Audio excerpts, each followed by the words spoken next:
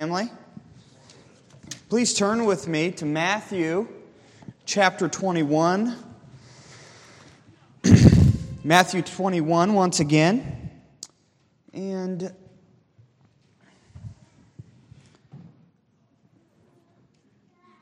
Erica, I'm so sorry. Would you do me a big favor whenever you get a chance? I got a water sitting over there. It doesn't have to be now. I'm sorry. Thank you. Thank you. Matthew 21, and for the last couple of weeks, we've seen Jesus Christ revealing himself as King in the last week of his life, coming to Jerusalem. And we've seen three symbolic actions, two thus far and one today, and we're going to examine that. The symbolic action of Jesus Christ revealing himself to his covenant people, but here specifically to his apostles. Notice with me the Word of God, which is infallible for our good and our growth and the glory of God today. Verse 18 of Matthew 21. In the morning, as he was returning to the city, he became hungry. And seeing a fig tree by the wayside, he went to it and found nothing on it but only leaves. And he said to it, "May no fruit ever come from you again." And the fig tree withered at once. When the disciples saw it, they marveled, saying, "How did the fig tree wither at once?"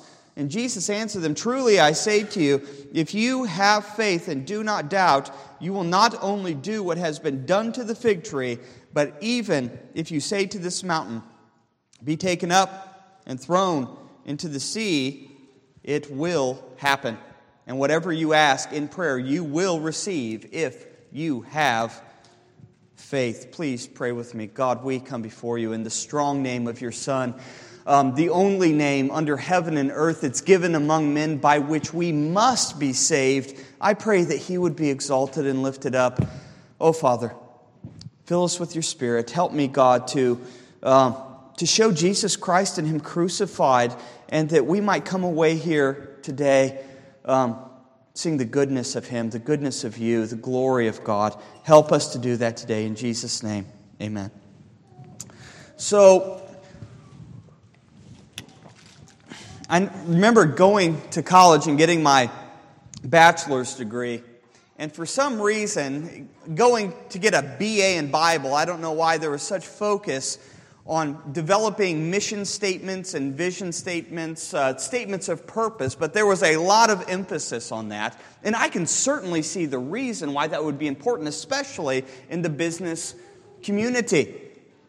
So the idea is, rather than having the different departments of a business or different individuals running about in each their own way trying to accomplish the task ahead of them, if you have a unified statement of purpose that shows what the whole company is driving at, every individual and every organization can look to that purpose statement and conform itself and all of its actions and ask itself, am I driving to that one purpose?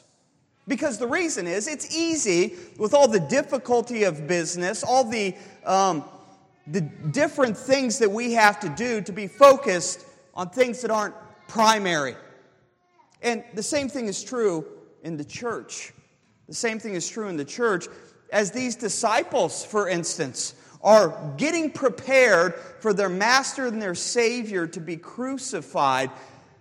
Jesus knows the propensity of our heart to be focused on things that aren't primary, but to be driven to other things. And in this text, I believe we have some show of that Jesus Christ points primarily to faith. Faith in God, faith in the gospel as the primary thing that the disciples ought to be going toward. And to show this, I want to see that the central idea of this text is that Jesus Christ curses a tree, demonstrating, notice, the end of faithlessness.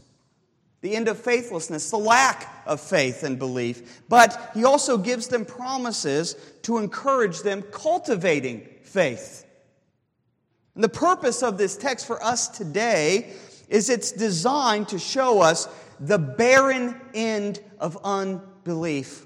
the fruitlessness that comes from a refusal to obey and to believe the good news of the gospel.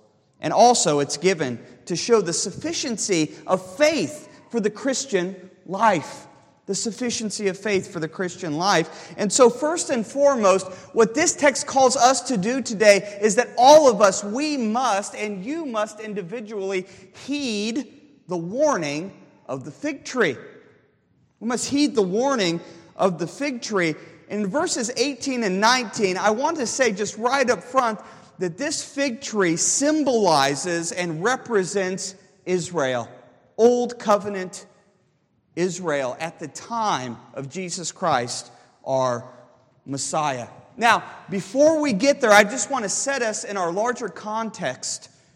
The context of chapter 21 through 28 is one where Jesus Christ is revealing himself to be the Messiah, in particular to the chosen city of Jerusalem, and he's rejected by doing that.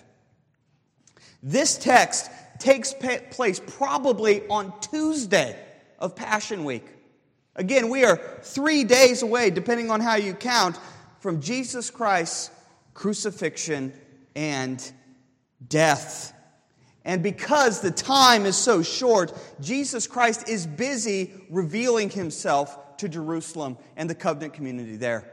He's revealing himself through the symbolic acts that we see. He is in the temple teaching daily on who he is and what the kingdom of God is.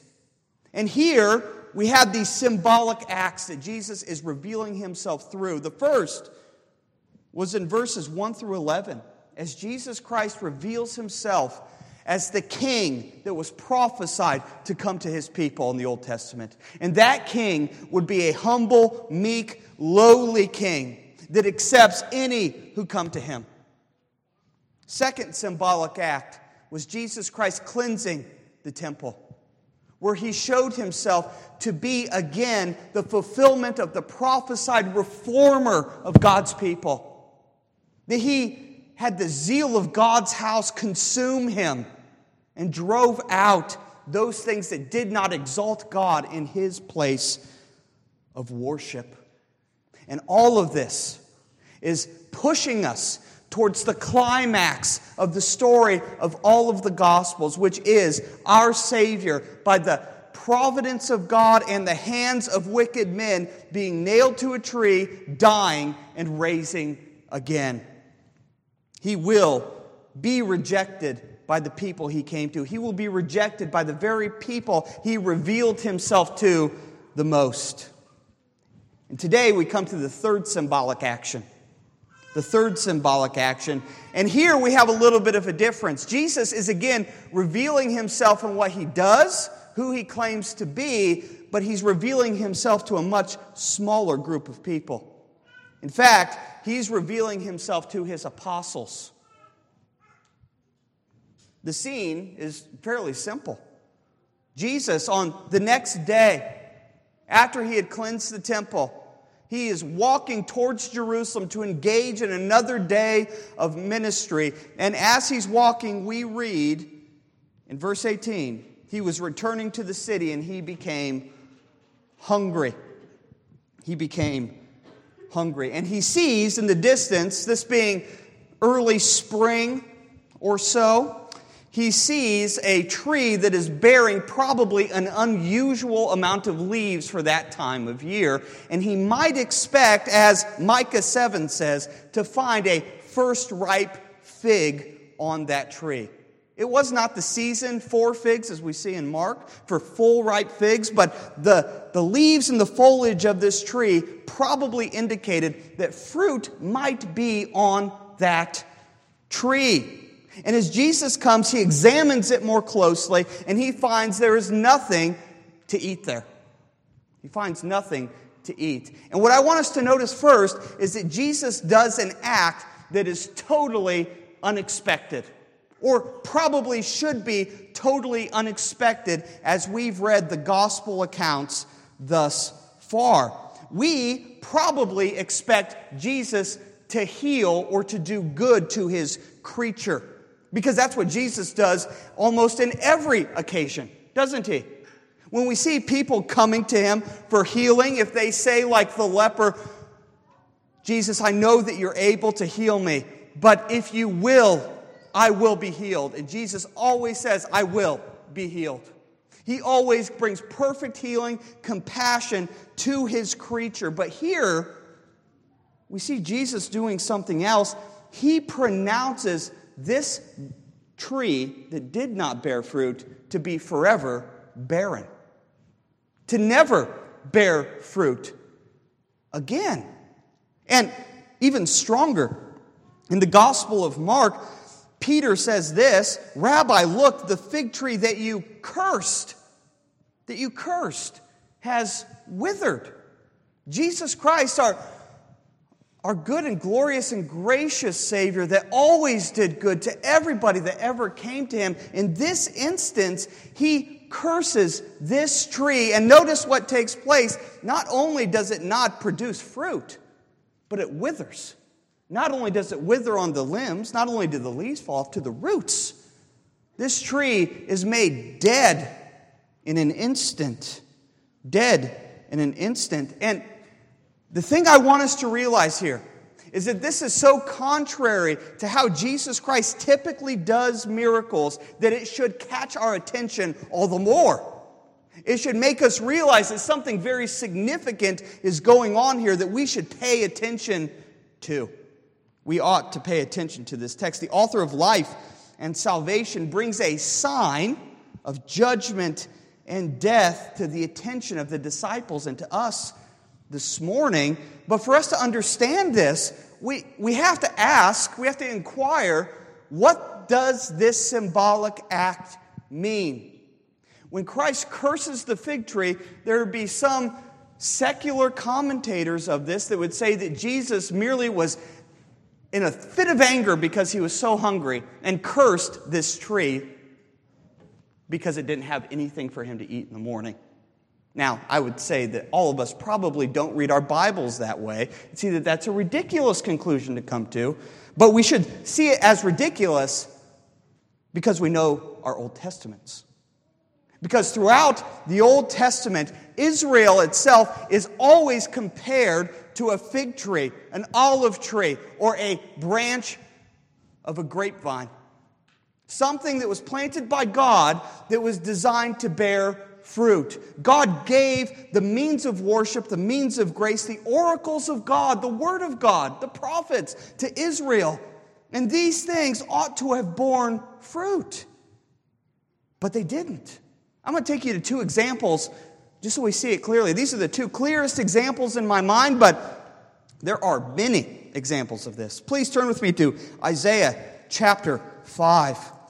Now, as you're turning there, we also have Micah chapter 7 that Joey read this morning, and I would commend you to read back over that and see the parallels, but I think that Isaiah 5 is even clearer. As we think about this text and we try to meditate on how does the Old Testament inform this sign, the disciples, I believe, should have been thinking of Isaiah 5. Notice with me, I'm not going to read the whole passage for time's sake, but I'm going to read verses 1 through 2 and then go down to verse 7. Notice what is said. Let me sing for my beloved, God singing my love song concerning this, his vineyard. My beloved had a vineyard on a very fertile hill. He dug it and cleared it of stones and planted it with choice vines. He built a watchtower in the midst of it and hewed out a wine vat in it. He looked for it to yield grapes. But what did it yield? But it yielded wild grapes. Grapes not fit for consumption. Not the kind of fruit that the vineyard planter intended. Notice verse 7, we have interpretation. For the vineyard of the Lord of hosts is the house of Israel, and the men of Judah are his pleasant planting. And he looked for justice, but behold, bloodshed. For righteousness, but behold, an outcry. An outcry. Again, we have the same image here. God coming to Israel symbolizes a vine branch and not finding the fruit that he intended. Jeremiah chapter 8 is the other passage I'd have us turn to. Jeremiah chapter 8. It's the next prophet in the Old Testament. And I want us to focus in on verses 12 and 13. Notice in 12, we see the moral state of Israel. Jeremiah says here, through the Lord, were they ashamed when they committed abomination? No, they were not at all ashamed. They did not know how to blush. Therefore they fall among the fallen. When I punish them, they shall be overthrown, says the Lord. Notice verse 13. When I would gather them, declares the Lord, there are no grapes on the vine, nor figs on the fig tree. Even the leaves are withered, and what I gave them has passed away from them. The imagery of the Old Testament, we should see, is very consistent with an interpretation that this vine, this fig tree rather, is apostate, unbelieving Israel. But this same imagery is carried over into the New Testament. Not only in the Old Testament, but Matthew himself picks up this theme and in several instances repeats it. We might remember John the Baptist in chapter 3. What does he say to the scribes and Pharisees coming out for his baptism? It says, even now the axe is laid to the root of the tree. Every tree that does not bear fruit, good fruit, is cut down and thrown into the fire.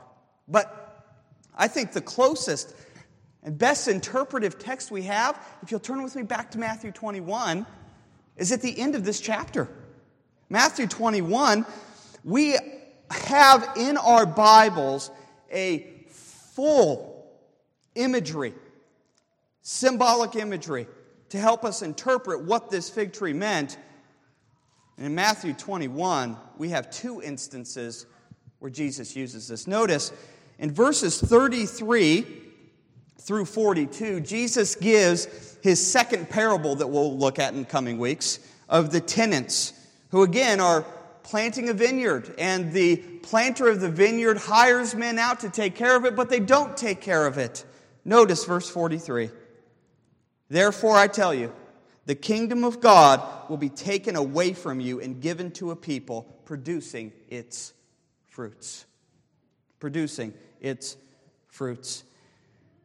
The explanation of this text is very clear in my opinion. If we compare Scripture with Scripture, we come away with the unavoidable conclusion that Jesus Christ, in cursing this fig tree, is giving us a prophecy, a sign of what is soon coming to take place to the people of Israel. Jesus Christ came to his people, his own people, as John 1 tells us, looking to gather them under his wings, but they were unwilling.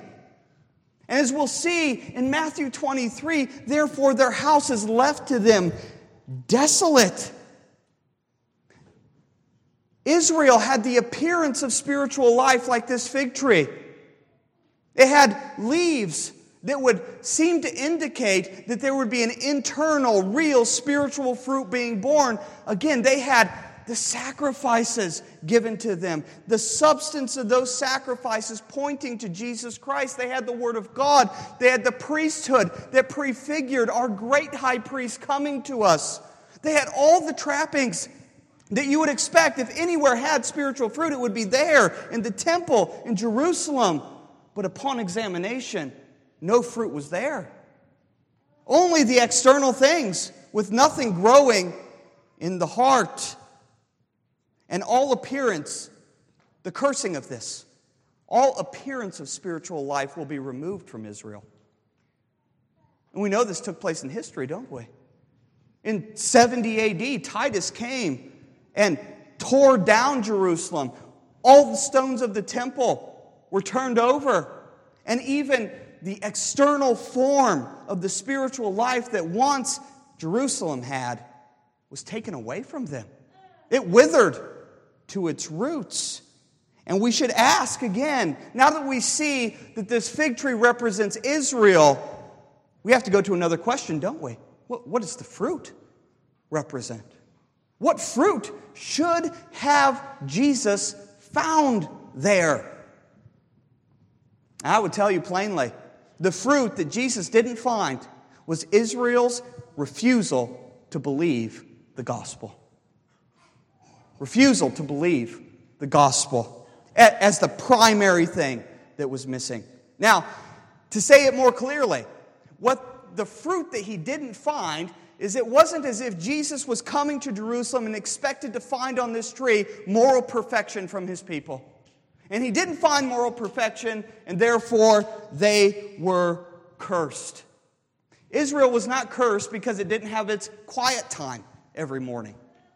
Israel was not cursed because it had not as much joy as it should have had in the Lord. It didn't pray enough. It was not a lack of works primarily that Jesus saw as a total lack of spiritual fruit. And we should see this clearly because what did Jesus Christ come to do on this earth? He came to save sinners. Over and over we see that Christ Jesus did not come for those who are well, but for those who are sick. For 3.5 years, Jesus appeared in his public ministry to call all men to himself. He healed all that came to him. And I will tell you, if Jesus Christ came to look for fruit of moral uprightness, everyone in this room and every person throughout all of human history that has named the name of Christ would be withered to its roots in hell forever. It is an absolutely impossible thing that Jesus was looking for moral perfection here. It was a failure to believe the gospel. Again, Christ, his whole ministry is predicated on the fact that his people are sinful and need grace. And this is what the Apostle Paul, for instance, says was the problem with Israel. Listen to Romans chapter 9 and verse 30. Paul says, "What shall we say then? That the Gentiles who did not pursue righteousness have attained it. That is, a righteousness that is by faith. But the Israel who pursued a law that would lead to righteousness did not succeed in reaching that law." Why? Paul tells us. Because they did not pursue it by faith, but as it were, based on works. The terrifying lesson of this fig tree is that the Jewish nation was at the point of no return. Grace had been offered time and time again, and they will crucify their Messiah. In 70 AD, they will have the temple, the sacrifices, and Jerusalem itself taken away. The unbelief of the Jews ends with a total withering of all spiritual life, external and internal. But this image should not be a mere historical fascination to us. That is, the imagery of the fig tree for sure symbolizes Israel particularly, but generally it is a graphic warning to all that name the name of Jesus Christ. In fact, as we think about the imagery of no fruit being borne on the tree, we should see that this very imagery is used by the Apostle Paul to warn the Christian church, primarily denominated by Gentiles at this point, not to forsake faith in Jesus Christ. Turn with me to Romans chapter 11. Romans chapter 11. And again, I hope that this further helps you to see what I believe is the prime point of this text, that Jesus Christ was seeking faith and repentance. Faith and repentance is the primary fruit of the Christian life. Notice Romans 11, 17 through 20. Speaking of Israel, "But if some of the branches were broken off, and you, although a wild olive shoot, were grafted in among the others, and now share in the nourishing root of the olive tree." Now, I want us to think about that imagery here. As believers, Gentile believers in this room, we were not created a brand new tree planted in a brand new vineyard, okay? But we were grafted into the promises given in the Old Testament to the Jewish people, okay? So that we are not a new entity that replaces the church. We have become the true Israel, grafted into the promises of Abraham, Isaac, and Jacob. Now, notice verse 18. You've partaken of all those promises. Do not be arrogant toward the branches. If you are, remember, it is not you who support the root, but the root that supports you. Then you will say, branches were broken off so that I might be grafted in. That is true. Notice this. They were broken off because of what?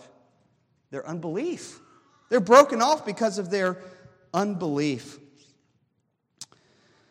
But you stand fast through faith. So do not become proud, but fear. Jesus Christ came to his people seeking the fruit of repentance and belief in him. He found it not. He found it not. And it's a warning that we see here to forsake Jesus Christ and to be an external member of the covenant people. That is, somebody that has partaken in baptism, that publicly professes Jesus Christ as Lord, but not to have any faith in the heart,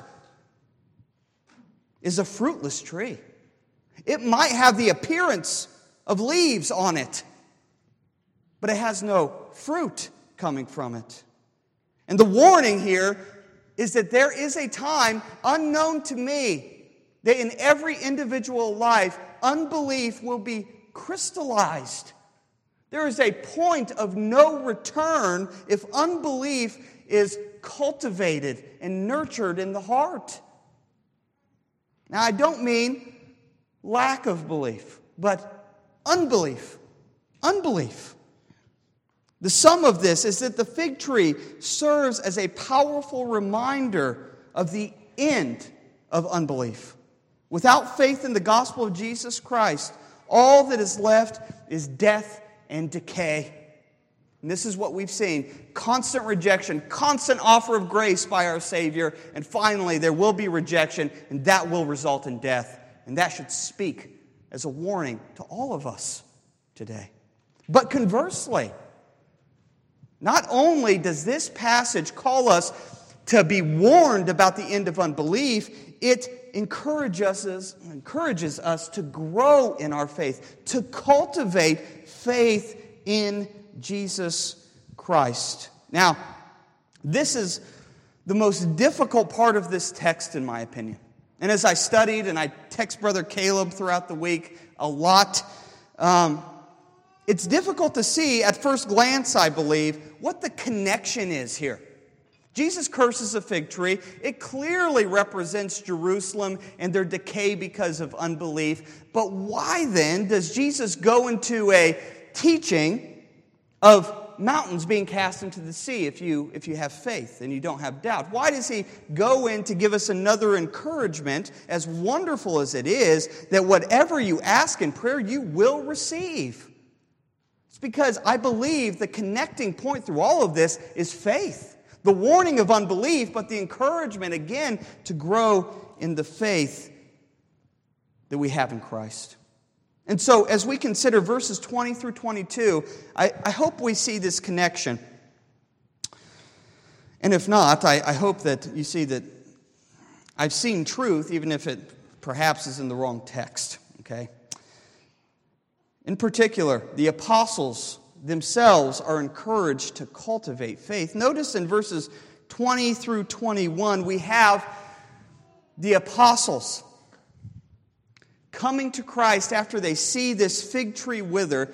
And it's interesting to me that they don't say, Jesus, why does the fig tree wither? Right? They say, oh, how does it wither? Right? They're more enamored by the power that was shown in Jesus Christ cursing this fig tree than they are the reason behind it. And in part, I think it's safe for us to say that the disciples are kind of constantly missing the point of what's going on here. They seem to be enamored by the great physical manifestation of power shown in this text. But Jesus, as the wonderful and great teacher, the prophet of our faith, uses even this perhaps misunderstanding to point them to the main idea.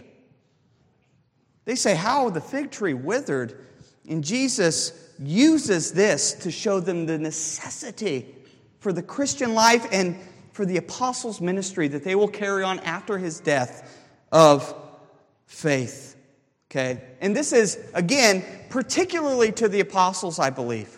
These are the men gathered around Christ at this moment. This sign is shown to them, and they will work great signs. Now, if you're suspicious of that, 2 Corinthians 12:12 tells us very clearly that the apostles had a sign-working ministry that other people don't have. Okay? That 2 Corinthians 12:12 says this, "The signs of a true apostle were performed among you with utmost patience, with signs and wonders and many mighty works." Okay? And so Jesus here is showing them an analogy from the lesser of the greater. That this lone fig tree on the mountain, Jesus Christ cursed it, withered, but he says that this mountain, that this fig tree stands upon even. If you have faith and don't doubt, it will be cast into the sea. And isn't this congruent with what we see Jesus Christ teaching in John chapter 14, right? That greater works than these will you do, talking to his apostles. And God would continue to work through the apostles in doing miracles in the church. We read this throughout the book of Acts, that the apostles, they certainly go into Jerusalem, to Samaria, and to the ends of the earth, preaching the gospel of Jesus Christ, the same message that Christ himself preached. But on top of that, God himself confirmed the word that was preached by these men through miracles. They had a particular and unique function in the early church to be miracle workers to confirm the word. Now, we see this in the early church very clearly. I'm just going to read quickly from Acts chapter 4, verses 29 through 30, that says this. This is a prayer meeting by the church after the first arrest of James and Peter. And now, this is the prayer, "And now, Lord, look upon their threats and grant to your servants to continue to speak the word with all boldness while you stretch out your hand to heal. And signs and wonders were performed through the name of your holy servant, Jesus." These miracles and preaching were performed side by side, but as often was the case, not only did these miracles end with a confirmation of those who believed, but sometimes it ended with a pronouncement of judgment. Much like Jesus Christ here pronouncing judgment on the fig tree, there are times when miracles would be performed and judgment would be pronounced through those miracles. One of the clearest examples I can think of is Acts chapter 13, as Bar-Jesus, a false prophet, is trying to draw away the proconsul's faith from the Lord. Paul says, "Darkness will fall upon you," and he became blind, and calls him an enemy of the truth and a son of wickedness. And at the very end of Acts 28, almost the last verse, miracles are performed, signs are performed, preaching has been done, and Acts ends on this note. Paul speaking to the Jews in Rome, "Therefore let it be known to you that this salvation of God has been sent to the Gentiles. They will listen." They will listen. They were given, the apostles, a unique and impossible calling by fleshly standards. They were to write the New Testament. They were to evangelize the world, lay the foundation of the church and all of its practice. And Jesus Christ in this text says, you're going to go do that, but there's one place that you're going to find the power to do the impossible thing that God has called you to do. And that is by clinging by faith to my promises. You believe and do not doubt these things will happen. Believe that I have commissioned you and sent you, and I surely will work. But this text is not just for the apostles. We should see here the apostles were called to do wonderful, miraculous things, but there is miraculous calling for every Christian, every regular Christian. As Joey taught Sunday school this morning, I confess that there oftentimes where I have anger towards the disobedience of my children, and the anger at times and times of a lack of belief seems impossible to overcome. I feel driven by it at times. And in part, we should see that and say, by fleshly standards, it is impossible to overcome. More miraculous, I would tell you, church, than moving physical mountains and having them plucked up by the roots and cast into the sea is moving sinners like you and me to continual faith and repentance in the gospel. As we consider our calling, it may not be it is not to write new revelation of God. It is not to go and heal the blind and cast out demons. We don't have that particular calling, but we are called to do things just as miraculous. And brothers, sisters, do you know that we have powerful enemies working against us? To highlight the impossibility of the regular Christian life, do you know that the world is against you? Against you. Hates you. Desires nothing but for you to forsake your God and follow Vanity Fair and all of its pleasures and amusements. Do you know, Christian, that beyond that, the devil is against you? And he hates you. He's described as a roaring lion seeking whom he might devour. He's described in the Old Testament as Leviathan, the great sea monster that no man could ever tame. And he's against you. He's against your faith and repentance.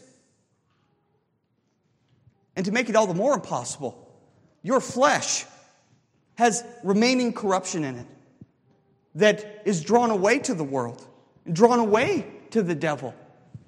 Now, in that kind of situation, we should see the impossibility of the Christian life, especially in contrast with the perfect commands that God gives us. Perfect and good commands that God gives us.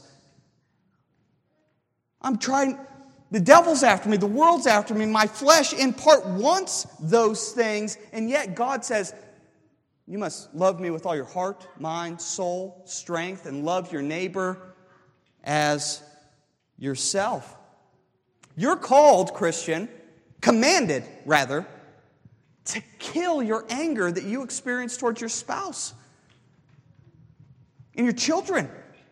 You're called to not live for yourself, but whether you eat or you drink or whatever you do, to do all to the glory of God, and I would add to the glory of God alone. That's to be the focus of your inner heart. You're to sacrificially give yourself for your family and your church. You're to love one another. These things are impossible, are they not? But we are directed to the same place of power. Faith. Unbelief brings withering and death, but spiritual life, true spiritual life, Christ's life, the author of life, flows through our veins, again, not by our quiet time, not by our trying harder, but through faith in Him. Oh, the Gospel of John, I think, clearly says this.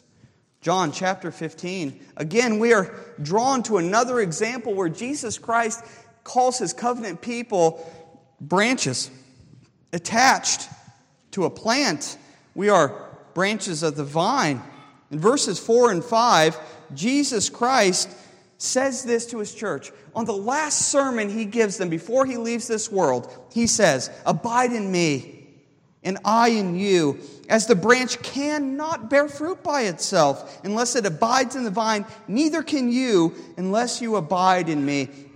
I am the vine, you are the branches. Whoever abides in me and I in him, he it is that bears much fruit. fruit. For apart from me, you can do nothing. What does it mean to abide in Christ? Brothers and sisters, to repeat myself, it means nothing else but to repent of your sins and believe the gospel.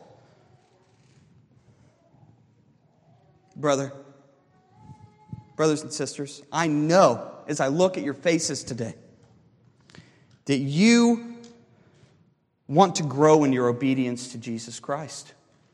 I know that because I have the same Spirit dwelling in me and the same corruption dwelling in me. I know that you feel fruitless at times. I know that about you. And I know that you desire to grow in fruit. But this is done and accomplished only by believing the gospel.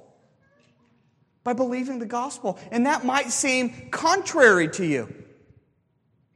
But it's only through faith and knowing that God loves me before I loved Him that I have any kind of motivation to go and do what I'm called to do.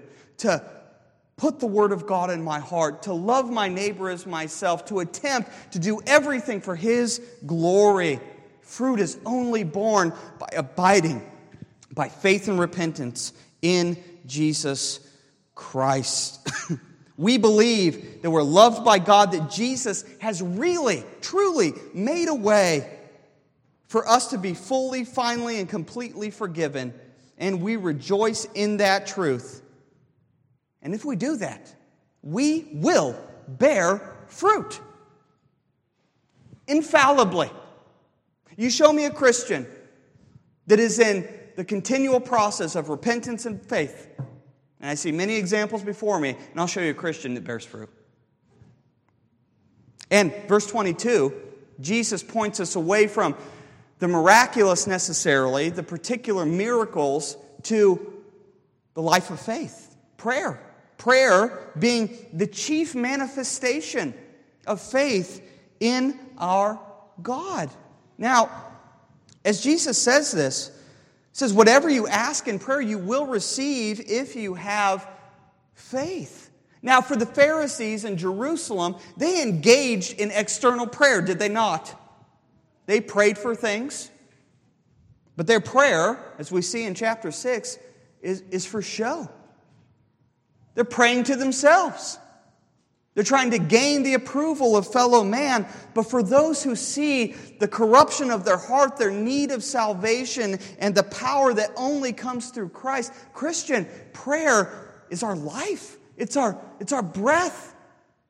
Why is it our life and our breath? Because I can't do anything of myself. He must work in me or nothing will happen. Paul says there's no good thing that dwells in my flesh. He even says in 1 Corinthians 15 that I worked harder than any of them. But it wasn't me. It was Christ who dwelled in me. Brother and sister, do you see that in yourself? You have no power in yourself. In yourself there's only sin, unbelief, and fruitlessness. But in Christ, all these things flow to us freely. Now we might ask the content of this prayer. He says that whatever we ask, we will receive. And sometimes we get confused about that. As we read that, or sang that wonderful hymn today.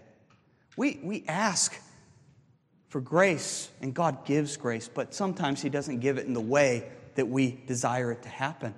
As that hymn said, I asked it in a moment, in a fruitful season. God at once would make me bear fruit and kill my sin, but God often answers our prayer, sending us trial and temptation that we might see the evil in our hearts so that we might more fully pray to Him and trust in Him. We, as Christians, are to give prayer, as the Heidelberg Catechism says, for all things needful to the body and the soul. You know, I love the Lord's Prayer, and I'm sure all of you do here as well. But the reason why the church has put such emphasis on the Lord's Prayer is that every one of those things you can have absolute confidence that the Lord will answer His prayer. He will be glorified. He will make His kingdom come. His will be done on earth as it is in heaven. He will give you, brothers and sisters, your daily bread this day. He will forgive you of your sins. He will lead you not into temptation. He will not abandon you in the moment of temptation. And He will deliver you from the power of the wicked one. We can pray all of these things, and within that prayer, everything that we need is encompassed. And God loves to show Himself faithful to those who rely upon Him.